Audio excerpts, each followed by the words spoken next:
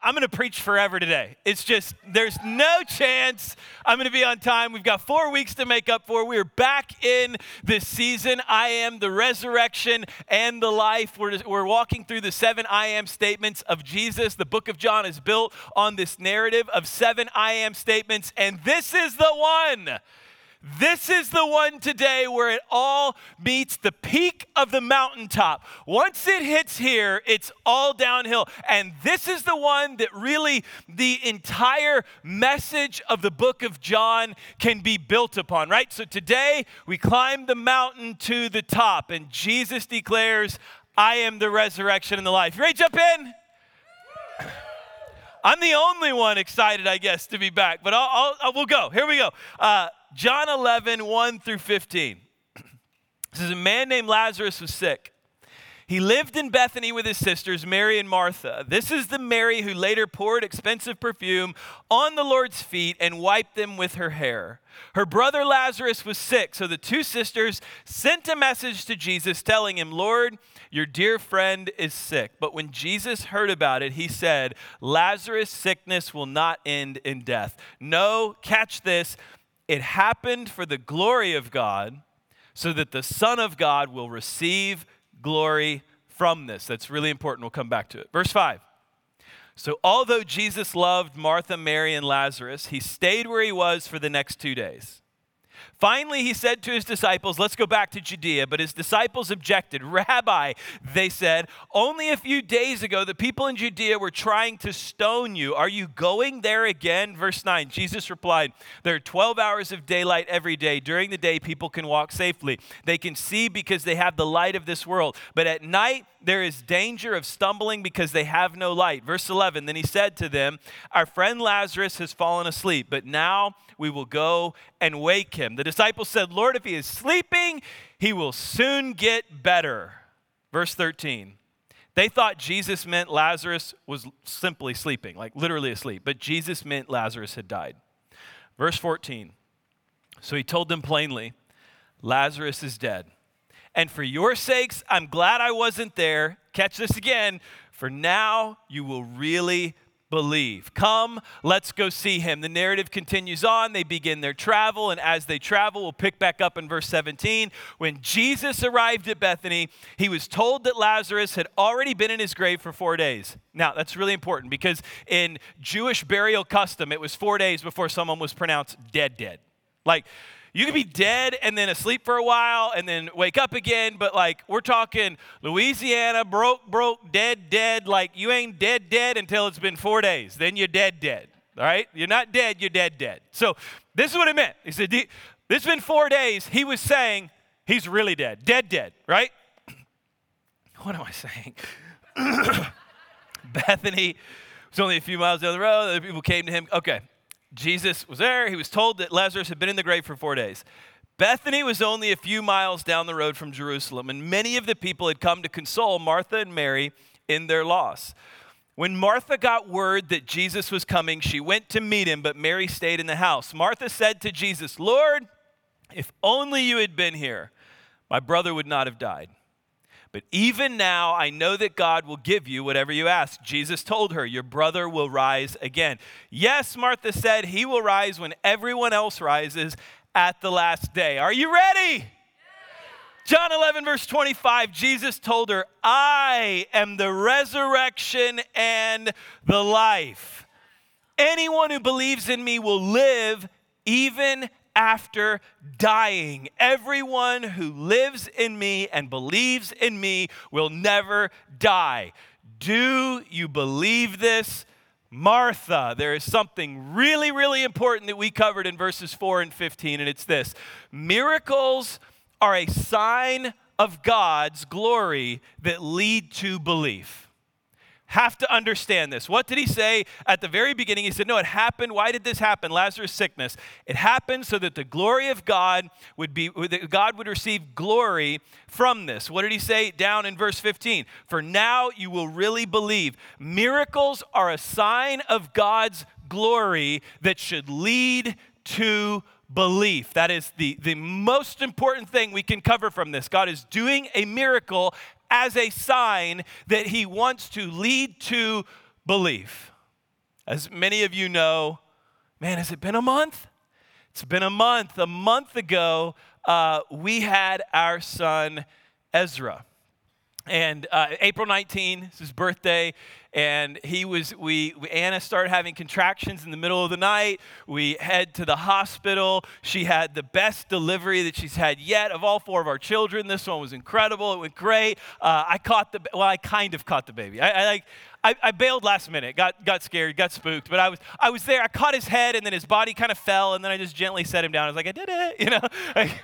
Just glad to be a part, glad I could help, you know. And so we have the baby, and he's here, and many of you know we had this blood work done that said that there was trisomy 21, which is Down syndrome. There were markers in Anna's blood, and Anna has the baby's here. Baby's put on Anna's chest. She looks at him, looks up at me. We looked at each other, and she said, "He does," and I said, "Yeah, he does," and she said, "We're going to be good."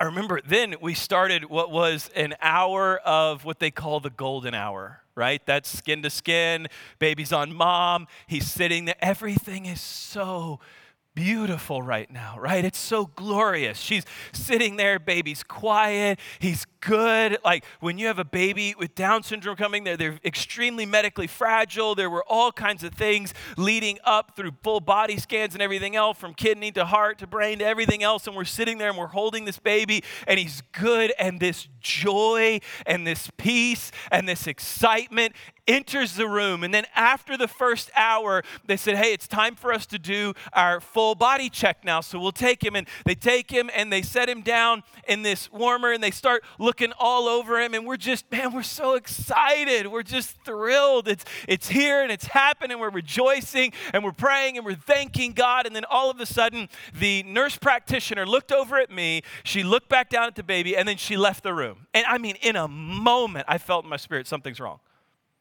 Something is wrong right now. She comes back in with another nurse practitioner and a doctor, and they're standing over there and they're examining him. And then they turned to me, and Anna was in the restroom at the time, and they looked at me and they said, "Your son has an imperforated anus, and you have to go downtown for emergency surgery right now." They said, "This is major, this is critical, we have no time to waste, you have to go." For those of you that don't know what that is, that means there was no hole in his bottom. So they walked me over, they lifted up his legs, spread his little cheeks, sorry, it's too much, but, and there was nothing there. Listen to me, I saw it with my own eyes. I saw it with my own eyes. I looked, and it wasn't there. And in children with Down syndrome, that is a really, really, really bad sign. That is a sign that usually the rest of the gastrointestinal tract is not formed. There's either no stomach, no intestine, nothing connecting. It is. I'll tell you how bad it was. So they all leave, and I go follow our midwife out of the room. She's been doing it for 40 years. She's been delivering babies. And I went to her and I said, "Hey, have you seen this before?" And she said, "In 40 years, I've seen it one other time." And I said, what were the results of that one? And she said, "We don't want to compare." I said, "Okay." Went back in the room, told my wife, who was shaking in fear, that we got to leave. We got to go.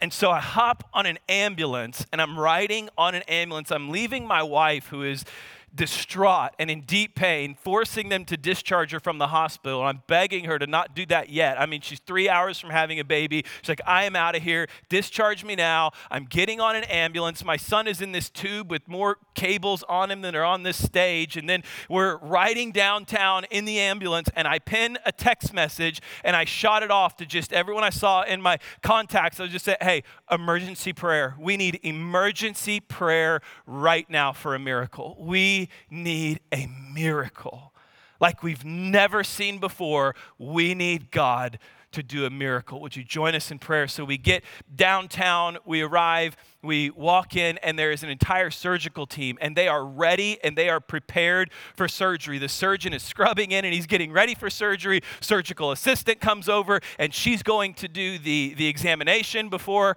the baby goes into surgery. And so she has Ezra right there, and he's laid down. They take off this tube, they start removing all of this stuff, and then she opens his diaper, pulls it back, and it is full of poop. Right? I've never been so excited in my life. I I was like, wait, whoa. And the surgical assistant looked at the travel nurse that was on the ambulance and said to the travel nurse, and perforated anus, right? And the travel nurse was like, yeah, that's what we brought him down here for. And she turns the diaper and shows her, and it's full of poop. And she's like, no way. And I'm like, yeah, it's a miracle. I just start saying that over and over. It's a miracle. It's a miracle. I know it's a miracle. The miracle of poop, right?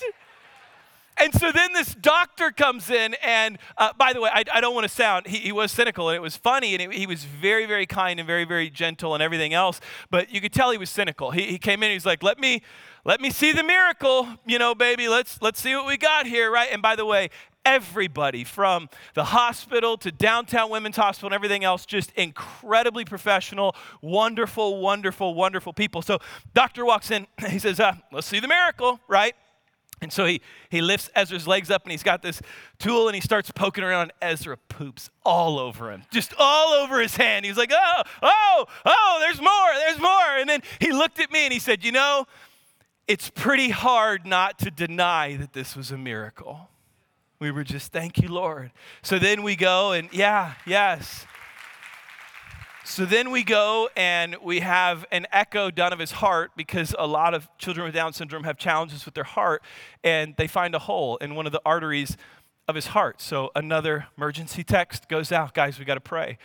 We need this hole to close. 7 days later, they did an echo on his heart, and there was no hole in his heart. And we saw another miracle happen, right? So, and just on and on and on, it felt like this floodgate of miracles. I love what John Wimber says. He was a revivalist in California, and they were doing all the Azusa Street revivals, and he said, we prayed for thousands to get healed, and nobody got healed. He said, and then we got one.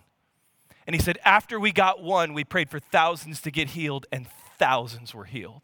It felt like we prayed for one miracle, and then this floodgate of miracles opened, and it just started falling on everything, from kidneys looked okay to a hole in his body to no hole in his body. One of my mentors said, he said, I am praying, I believe the same God who put a hole on Ezra's body can close a hole on Ezra's body. And that was our prayer. And God closed the hole. And it was just, I'm telling you, I've been on the wild side of Christianity for a while. I've been to Baton Rouge, Louisiana, Benny Hinn live. It don't get crazier than Baton Rouge, and it don't get crazier than Benny Hinn. And I was there in the room. Like I've never seen anything like this. Guys, I'm telling you, I saw it with my own eyes. He lifted his legs up. There was nothing there. And now there's something there. Anna and I agreed we'll never complain about changing a poopy diaper again. We'll do it with joy. We'll fight over who gets it. No, it's mine. I want it. No, it's my turn, right? Let me tell you another story. It would have been early spring 2015. I had just graduated from the National Institute of Christian Leadership. I was in a Suburban. I was on my way back with a group of pastors from Dallas to Houston. And on my way back, Anna called me, and Anna said, and she was very, very upset. And I said, what's going on? And she said, honey, they just told me Zion has autism. I said, what? She said, yeah, I wasn't even expecting it. They did this test called the MCHAT. It's the modified checklist for autism in toddlers.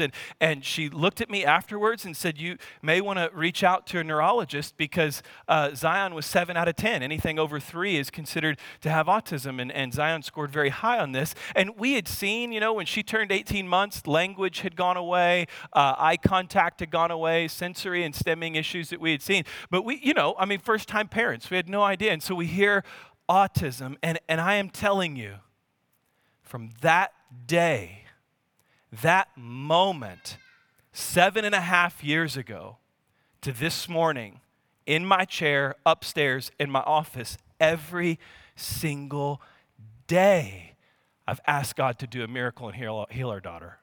Every day.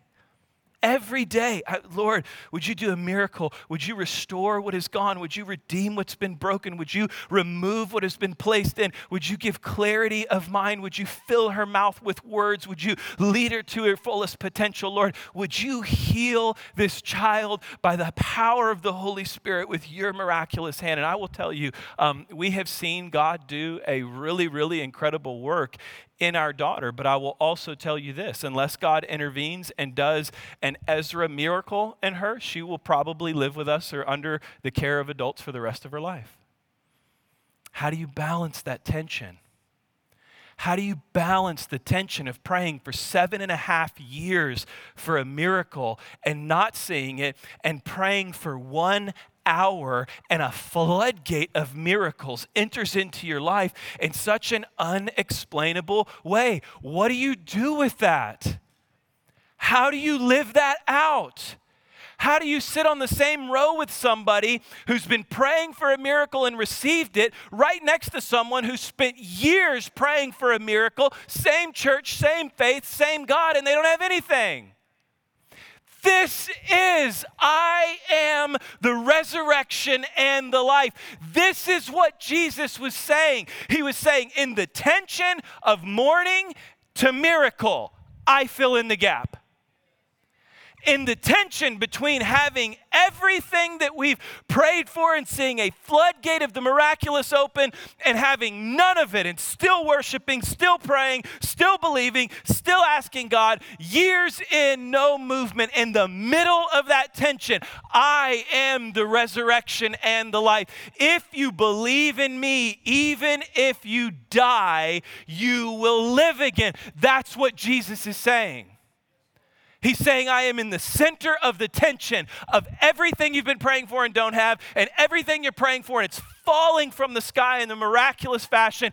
Everything that you need, you long for, you look for, and everything in between is the resurrection and the life. Now, in order to really navigate this, we have to align some theology about the miraculous really quick, okay? So let me walk you through a little theology when it comes to the miraculous, and then we'll walk back into the resurrection of life. 4 areas the resurrection of life jump into, okay?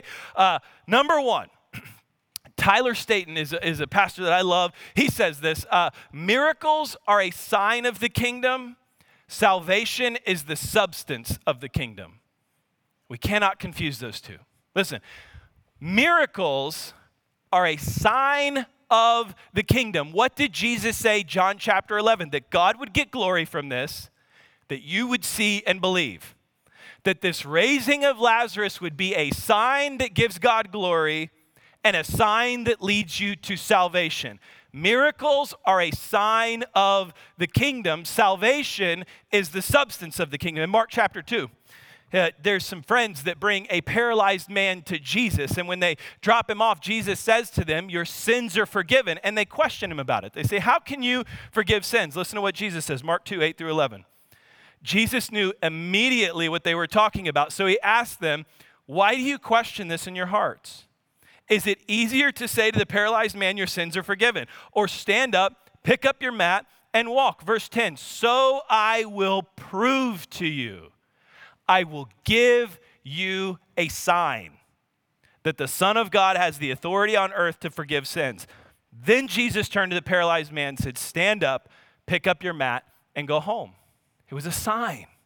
It was a sign to lead them to belief. It was a sign of the kingdom so that they would experience the substance of the kingdom, which is salvation. Hebrews chapter 2, 1 through 4. It says, so we must listen very carefully to the truth we have heard, or we may drift away from it. For the message God delivered through angels has always stood firm, and every violation of the law and every act of disobedience was punished. So what makes us think we can escape if we ignore this great salvation that was first announced by the Lord Jesus himself and then delivered to us by those who heard him speak? Verse 4, and God confirmed the message by giving signs and wonders. Signs and wonders are a sign of the kingdom, and they confirm the substance of the kingdom, which is the message of salvation. And various miracles and gifts of the Holy Spirit wherever he chose. Another important thing is to understand, look, if the substance of the kingdom is miracles, then we are placing an expectation on God to do what we long for, and if he doesn't, there's either something wrong with him or wrong with us. If the substance of our kingdom is the miraculous, if the substance of my kingdom is miraculous, then I'm 50-50. I'm walking in glory on one side of the kingdom, and I'm lost on the other side of the kingdom. The substance of the kingdom has to be salvation. The miraculous is a sign of it. Listen to Job 1:19-21. Suddenly a powerful wind swept in from the wilderness and hit the house on all sides. The house collapsed and all your children are dead. He's saying, Job, tornado swept in, killed your whole family. I am the only one who escaped to tell you. Job stood up, tore his robe in grief. Then he shaved his head, fell to the ground to worship. He said, I came naked from my mother's womb, and I will be naked when I leave. The Lord gave me what I had, and the Lord has taken it away. Praise the name of the Lord. Job is declaring hope and worship in spite of a sign. Not because of it, but in spite of it. He is saying, sometimes you get it, sometimes you don't. Blessed is the name of the Lord. Now listen, we have no choice but to pray for healing. We're called to pray for healing. We're told to pray for healing. We have no choice but to pray for healing and to pray for the miraculous. But the substance of our kingdom has to be deeper than what we desperately want from God. It has to be deeper. After Jesus' resurrection, they go, Thomas wasn't there, the other disciples were, and they go to Jesus and they see Jesus and they go back and they tell Thomas, we saw the resurrected Lord. And Thomas says, I won't believe unless I can put my hands in the holes in his hand and my hand in the side. So John 20, verse 27-39, Jesus shows up to Thomas and here's what he says, put your finger here and look at my hands. Put your hand into the wound in my side. Don't be faithless any longer. Believe. Verse 28, Thomas declares his belief. My Lord and my God. Now listen to verse 29. Then Jesus told him, you believe because you have seen me. Blessed are those who believe without seeing me. Wrap your mind around this for a second. Could it be that your blessing is not in what you see, but in what you haven't seen yet? Could your blessing be in a space where you've been walking through something, asking God, is it the thorn in the flesh of Paul? Is it the walking through praying for a miracle for 7.5 years and then praying for 1 hour and seeing it? Could it be that the greatest blessing that you're experiencing is the faith that you have while walking through the season of asking God for a miracle?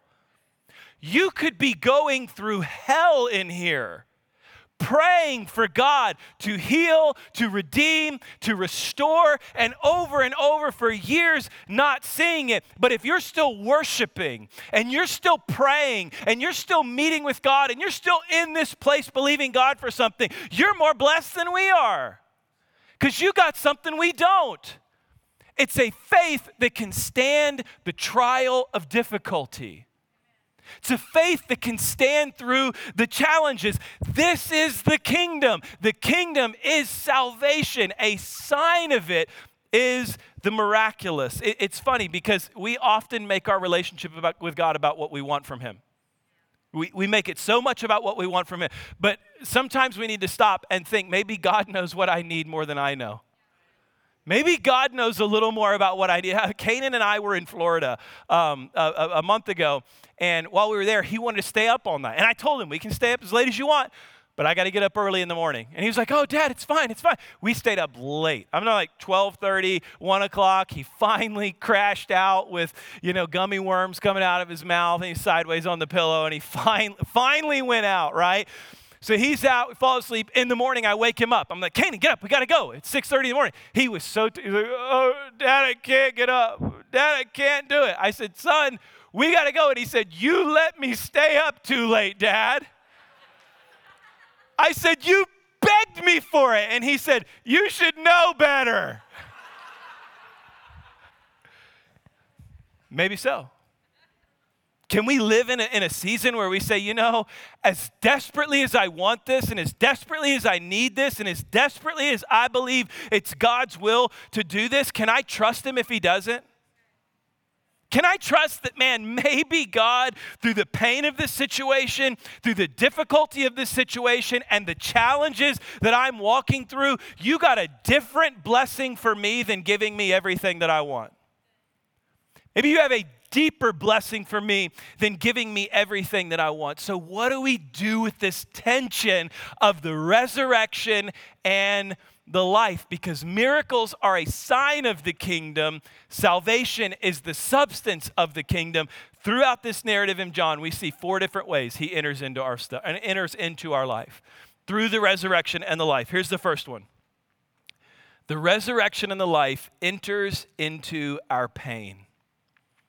I think we miss this part of the narrative. We over-celebrate Lazarus and undervalue the whole context of the situation. Listen to this, if you will. John 11, 17 to 26. Says, when Jesus arrived at Bethany, he was told that Lazarus had already been in the grave for 4 days. Bethany was only a few miles down the road from Jerusalem, and many of the people had come to console Martha and Mary in their loss. When Martha got word that Jesus was coming, she went to him, but Mary stayed at the house. Martha said to Jesus, "Lord, if only you had been here, my brother would not have died." Don't miss it because I am out of context. This was not, "Lord, where were you?" This was a woman who lost her dear close friend, tragically falling at the feet of Jesus and screaming, "Where were you?" Like, how did you not? This is a time of mourning and loss and pain. It's not as casual as we read it. What did it say that they came to do? They came to console Martha and Mary in their loss.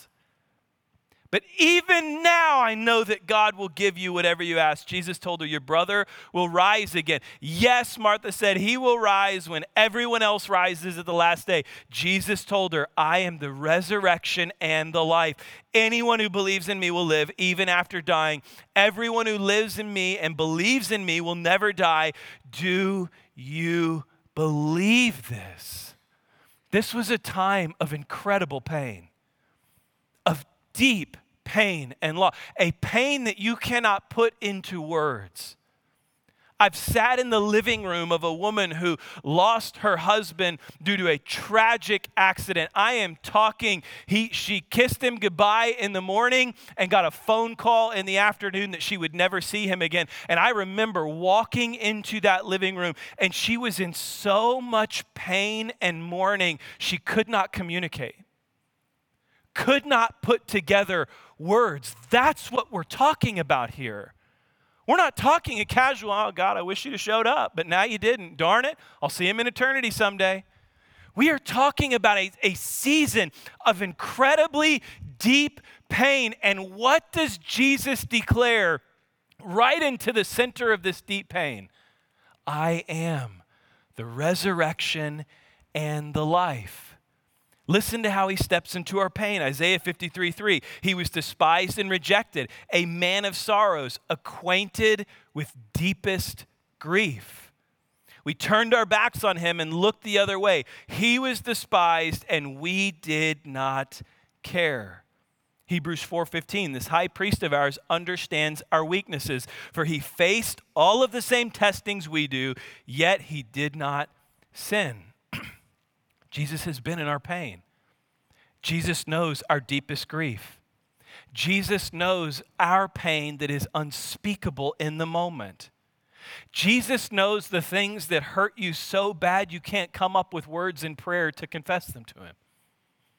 He knows the things that that are hurting you so deeply you don't want anybody to ask you, "Hey, how's the pregnancy going?"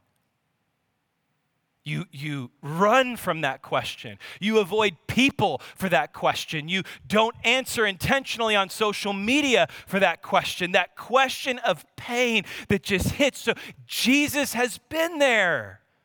He's been there. And here's why that's important. One of the greatest sources of comfort and hope that my wife experienced walking through carrying a child and then giving birth to a child with Down syndrome was this Facebook group that was for Down syndrome moms. And in the group, it is just a beautiful community of people who have all had children with Down syndrome. And as we were walking through this, we got first news about his kidneys and a couple of soft markers, and she would post it in that group, and they would say, oh, we had the same thing. We walked through the same thing. We have the imperforated anus, and she posts on there, we are desperate for prayer. And someone says, we walked through the same thing. You're going to be okay. We're worried about what could this mean medically when he's born. And they call it being on the other side in the group. They're like, wait until you get to the other side. Once you get to the other side and you have the child in your arms, everything's going to be okay. We have a hole in the heart, and she's saying he's got a hole in an artery of his heart, and they're saying, so did mine, and they're posting a picture of him who's 7 years old now, laughing and playing and having a great time. And the comfort that came from this group was because of the fact that they had been there. It's going to be okay means a whole lot more from people who have been there. It's going to be okay is going to mean a whole lot more from people who have literally stood in your shoes, had the same diagnosis, lived through the same challenges, walked through the same dysfunction. It means so much more. That's what Jesus is saying. I am the resurrection and the life was a statement of him stepping into our pain and saying, I've been there. I know what you're going through. I'm acquainted with the deepest of grief. I have experienced every challenge, and yet I'm here. That's what the resurrection and the life does. In the gap between mourning and miracle, he enters into our pain. He enters into our pain. That's why we can receive, I am the resurrection and the life, whether you're praying for a miracle and you don't have it yet, or you're praying for something and it's already flooded your household. You can stand in joy. You can stand in life and peace and hope and excitement. Why? Because the resurrection and the life has been in your pain, and the answer is there is hope on the other side. There's hope on the other side. So the resurrection and the life enters into our pain. Here's the second one. This is wild to me. I told you I'm going to preach forever, right? Let's just keep going. Here's where else the resurrection and life enters into. The resurrection and the life enters into our feelings. Enters into our feelings. Not just our pain, but what we're feeling. Listen to this. John 11, 27 through 36, the narrative continues. Yes, Lord, she told him. I've always believed you're the Messiah, the Son of God, the one who has come into the world from God. Then she returned to Mary. She called Mary aside from the mourners and told her, the teacher is here and wants to see you. So Mary immediately went to him. Jesus had stayed outside of the village at the place where Martha met him. When the people who were at the house consoling Mary saw her leave so hastily, they assumed she was going to Lazarus' grave to weep. So they followed her there. So you have this woman and they say, Jesus is here to talk to you. She takes off running out the door, and everyone else is like, oh no, we better go with her and make sure that she's okay. So they followed her there. Verse 32, when Mary arrived and saw Jesus, she fell at his feet and said, Lord, picture this moment. Lord, if only you had been here. If only you had taken the wheel of the car and moved it. If only you would have been in the delivery room. If only you would have been outside the pool. If only you would have been here, my brother would not have died. Listen to what Jesus does. When Jesus saw her weeping and saw the other people wailing with her, a deep anger, that's a poor translation, a deep emotion welled up within him, and he was deeply troubled. Listen, verse 34. Where have you put him? He asked them. They told him, Lord, come and see. Verse 35. And Jesus wept. He wept. The people who were standing nearby said, see how much he loved him. This is amazing. We're talking about Jesus here. Jesus already said what he was going to do. Remember that? Very first part of the narrative we read? Lazarus is asleep, but we will go and wake him up. But what he meant was Lazarus was dead, and I'm going to go raise him to life. He literally told them, I'm going to go resurrect a dead man. Yet he gets in the moment, and when he's in the moment, they're weeping, they're crying. Look, if it were me, I'm an Enneagram 8. I would have been like, hey, dry those tears, watch this. Poof. What's up? Lazarus is here. He's alive. No, that's not what Jesus did. Watch this. Jesus was willing to feel them before he fixed them. Jesus was willing to feel what they felt before he fixed what they were walking through. He was willing to weep with them. He was willing to mourn with them. He was willing to cry with it. Listen, if we fix it before we feel it, we're probably not going to grow from it. A lot of times that looks like covering it up. I'll say the sorries, I'll go to the counseling, and I'll get the internet filter, and I'll do everything that I need to do, and I'll fix it, but I'll never feel it. And if we don't feel it, and all we do is fix it, we're not going to grow from it. It's not going to do something right here. Look, I grew up, when I was a kid, I was broke. Broke. It's a Louisiana talk again. I wasn't broke, I was broke. Like no money. Like my friends wanted to go to the movie theater one time and I had $7 for the ticket and it was $8. I was digging for change in the console of my mom's car. I found 4 quarters, went there, got the movie ticket, and then after I got the ticket, I had no money for popcorn. So all my friends went into the movie theater and they got their snacks and everything. And when they were seated, I came back out, went to the trash, got an empty tub, went to the bathroom, put a little soap in there, washed it out, dried it out with paper towels, went and got the free refill. And after I got the free refill, went and sat with my friends and had popcorn so I could fit in with my friends because I had no money for the $3 popcorn. Like, I'm talking broke. Anything I wanted, I had to work a job to get it. I had to figure out a way to make some money to get it. Now, thankfully, praise God, those days are gone, right? Now that we have a comfortable budget, I'm not rich. Look, I got 2 kids still in diapers, man. I got 4 at home. The raises will come when all of them are gone, right? But now I don't have to do that. I don't have to live in that space, but can I tell you something? I still feel it. I still know what that feels like. Don't think I'm going to the movie theater and I'm not swinging by the dollar store first and buying dollar candy bars, putting them in Anna's purse and sneaking them in there because I ain't paying $4 for a candy bar. Do I have the $4 for a candy bar?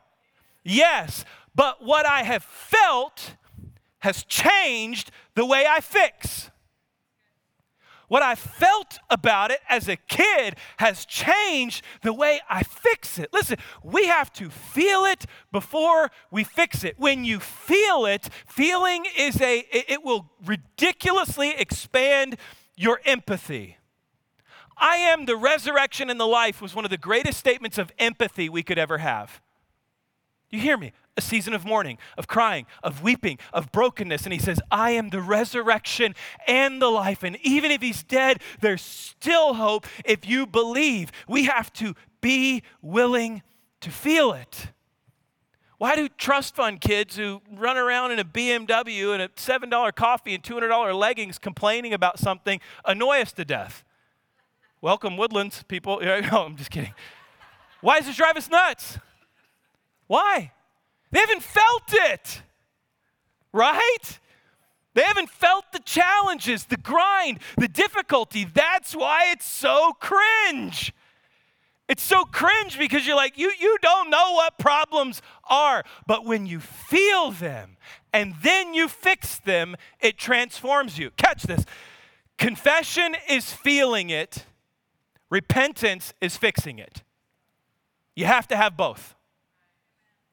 Confession is saying, I see the depravity, brokenness, and disaster of my sin. I feel the weight of it. I carry it. And now I repent of it, and by the grace of God, I will change my life. Confession is feeling it. Repentance is fixing it.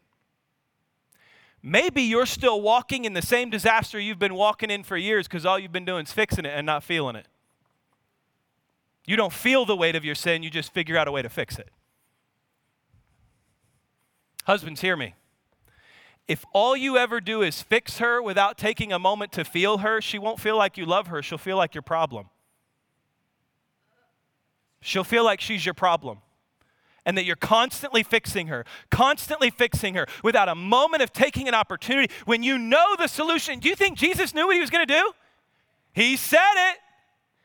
He told them what he was going to do. But what did he do before he fixed it? He felt it. Here is the foundation of a great apology. You want a great apology? Here is not a great apology. I'm sorry. My bad. Sorry I did that. Right? That's fixing it. Sorry. I'm sorry. Here is a great apology. I understand and feel the weight of my words and how deeply they hurt you. And it hurts me that I hurt you like that. And I'm sorry. And I'm going to do everything I can to fix that. You feel the difference? No pun intended. You feel that? Do you feel that? You have to feel it. What is Jesus doing when he weeps with them? He's feeling them. He's saying, I'm with you. In your mourning, I mourn with those who mourn. I feel you. I'm entering into your pain. I see where you're at. And I want you to know that I'm with you and I'm acquainted with the deepest of grief. Where does the resurrection and the life enter into? It enters into our pain, enters into our feelings, and then it enters into our miracle. John 11, 40 through 44. Jesus responded. Remember, he asked the question, didn't I tell you that you would see God's glory and believe? What are miracles? They are signs that lead to belief. Verse 41. So they rolled the stone aside. Then Jesus, look at what Jesus does. Catch it. What happened just now? What happened just before that? I'll read it again. They rolled the stone aside. Then Jesus looked up to heaven and said, Father, thank you for hearing me. You always hear me, but I said it out loud for the sake of all these people standing here so that they would believe that you sent me. Then Jesus shouted, Lazarus, come out. And the dead man came out. His hands and feet were bound in grave clothes, his face wrapped in a headcloth. Jesus told them, unwrap him and let him go. Jesus is doing what we do as parents. I'll be downstairs in the kitchen with Anna. All the kids are in bed, and I'll hear Canaan's door open, and I'll say to Anna, man, I sure hope Canaan's not out of bed. Woo! I'm going to have to give him a whooping. A bad one, too. And I'll probably have to take away dessert tomorrow night. And Anna's like, oh, yeah. And if he's out of bed again, he'll probably have to go to bed at 6 p.m. Here's what you hear. Door closes, right? Jesus is saying, think about this. Jesus is doing a miracle. And he presses pause. He says, roll the stone away. Everyone's looking at the stone. They're like, oh, I hope this works. What's going to happen here? The stone is rolled away. There's this dark, empty hole where Lazarus was, and they're on pins and needles, and they're thinking, what's going to happen? And Jesus says, wait! Father, let all these people hear that I'm here because you sent me.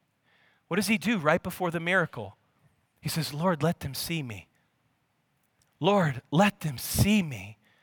Lord, I am about to raise a dead man from the grave, but right before I do, and I'm just going to say it to you, but it's not to you, it's for the sake of everyone around you, see me.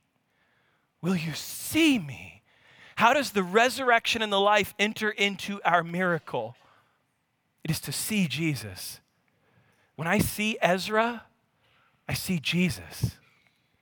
When I see Drew walking around this place, I see Jesus. When I see some of you and know where you were to where you are now, it's a miracle. I see Jesus. I hear people say, I'm a walking miracle. Then every time you look in the mirror, you should see Jesus. That's what the resurrection and the life is. It is the greatest miracle of all time that saved us from our sin and should put all of our eyes on Jesus. That's what Jesus is saying. Lord, here's the miracle. Roll away the stone. Wait, let them see me. Just let them catch a glimpse of me. I'll tell you, yesterday was a really hard day in our home. 5:30 a.m. after weeks of no sleep. My daughter's up, so I'm up. And then we're running around the house. Other kids wake up. And when they wake up crying, it's no good, right? You're just like, oh, it's going to be a hard day. And I'm telling you, at 5:30, I got annoyed, and I just didn't recover. I got annoyed. I was angry all day. I was frustrated. I was just that sinful side of me, right? I was just frustrated, annoyed. I was tired. I was worn out. At the end of the night, all the kids are in bed at 8:30. So from 5:30 to 8:30, I mean, it was just a train wreck of chaos, right? Kids were crying. Someone broke something. Someone broke another thing. Someone tried to pick up the baby. We don't know where the baby's at. All of a sudden, where'd Canaan go, right? Like, it's just crazy. So we put everyone down. I go up to my office to pray and to prepare, and I turn on my computer screen. My eyes burned so bad, I could not even look at the screen. I was so tired. So I was just sitting there, was going like this, just rubbing my eyes. And as I'm rubbing my eyes, I'm thinking through in my mind the message, and I got to this point, and I felt the Lord so gently nudge my spirit and say, did you see me today? Did you see me today? I know you've been annoyed. I know you've been frustrated. I know you're tired, but did you see me? You held Ezra. Did you see me? You put a bottle in his mouth. Did you see me? Zion got mud and threw it in the swimming pool, and you went out and told her, no, ma'am, and she said, yes, sir. That was a kid who the neurologist said may never speak. And she's saying, yes, sir, to me. Did you see me? Isn't it amazing how the little chaos of the day-to-day can rob us of the visual of the greatest miracle I've ever experienced 3 weeks before that? That's what miracles are. They're signs so we see Jesus. So when you look at your marriage that you should have never had, and you covet it and you're so thankful, and you say, my marriage is a miracle, you should see Jesus. When you look at your child who ran away from the Lord and has come back to the Lord and worships next to you here at church, you should be saying, that's a miracle, which means I see Jesus. That's the visual of Jesus. Now, we have to wrap this up. The fourth way, this is the last part. The resurrection and the life enters into our worldview. This is so interesting. John 11, 45 through 48. Wouldn't you suspect that after something like all of this happened, they saw a dead man rise?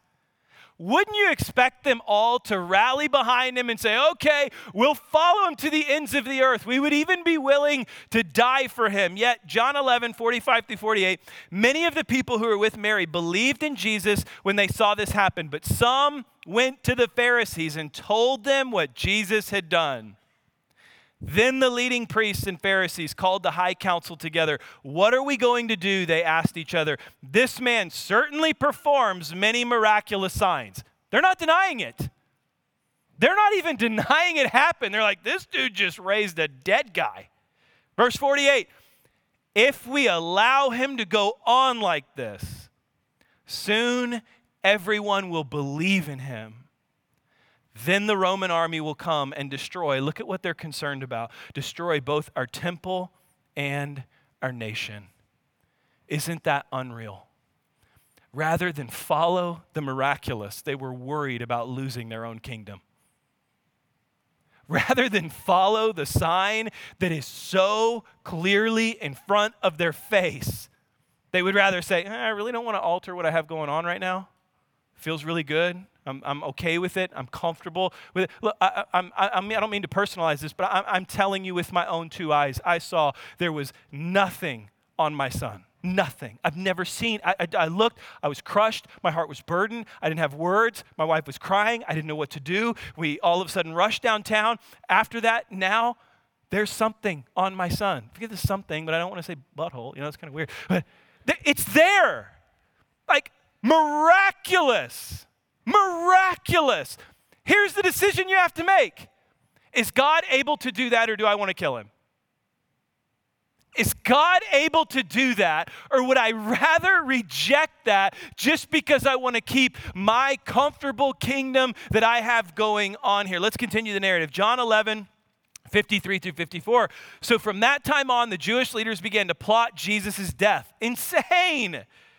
As a result, Jesus stopped his public ministry among the people and left Jerusalem. He went to a place near the wilderness, to the village of Ephraim, and stayed there with his disciples. Craig Keener is the world's foremost leading expert and theologian when it comes to the miraculous. He's written a 2-volume set of books, over 1,000 pages, called Miracles. He goes through every miracle in the account of Jesus, the historicity of it, the scientific evidence of it, the belief in context, and the impact on culture that it had. I mean, if you want to spend the next 2 years of your life leaning into this subject, Craig Keener, Miracles, 2-volume set. Here's what he says. After he's a PhD from Duke, he teaches at Oxford, he's incredible. After my conversion from atheism, special divine action fascinated me. But I think I was still shy and tentative about it. I was in circles where miracles were often reported, but in the back of my former atheist, skeptical mind, I usually could think of some alternative explanation until eventually the evidence became too overwhelming for me not to be skeptical of my skepticism. Keener goes on to argue throughout the rest of the book. If you don't want to read over 1,000 pages on it, here's what it is. He argues for this. You either have one of two choices. You either have a natural worldview or a supernatural worldview, and there's nothing in between. You either believe that God created the world, he sustained the world, and he can intervene into the world and change anything in it when he pleases in whatever way he would like. That is a supernatural worldview. Or you want to kill him. You want nothing to do with it. You believe there's no such thing. I'm a full-blown liar. I'm telling stories. There's another explanation for it. There's no chance that could happen for Luke. There's no chance that could happen for people in here. There's absolutely no way. That is what Keener is saying. He says you have the chance to decide between one of the two, a natural or a supernatural worldview. Here is what a supernatural worldview means. There's one other part to Ezra's story that I think summarizes this so well. When we announced that Ezra possibly had Down syndrome, there was a group of people that came to us and they said, that is crazy. We know somebody who has the same diagnosis, walking through the same situation, and we're going to pray for you as we pray for them. And I was like, man, thank you so much. I'll do the same. It's really easy to pray for people who are going through what you're going through, right? I mean, it's just so much easier to do. It's always on your mind. So we're praying for them. We're believing God for them, and we're praying the same prayers, and we're all just kind of praying and standing with the same God, with the same prayers, with everything else. And then we have this whole thing happen with Ezra, and several days later, I show up at my house, and one of our sitters was someone who was telling me about this story, and it just popped into my mind. I was getting clothes to rush back downtown to the NICU, and I said, hey, how is that couple and the baby doing? And they said they had a baby 2 days ago and didn't make it home from the hospital. And I was crushed. I was so devastated. And then I got in my truck and I rode downtown. I parked at the NICU. I went up in the NICU and it was like late at night. It was like midnight, 1 o'clock in the morning. I'm just sitting there and I have my face in my hands and I'm saying, Lord, none of this makes sense. None of this makes sense. We're praying to the same God. We have the same diagnosis. We're believing God for the same thing. None of this makes sense. I don't know what to do. And in the gentleness of my spirit, I felt the Lord tell me, I am the resurrection and the life. And if you believe in me, even if you die, you will live. That's the only thing that makes sense. That's the only thing that makes sense in mourning. That is the only thing that makes sense in the miraculous. And having a supernatural worldview is not always getting what you want from God. Having a supernatural worldview is saying, whether I am in mourning or I am in the miraculous, I have the resurrection and the life.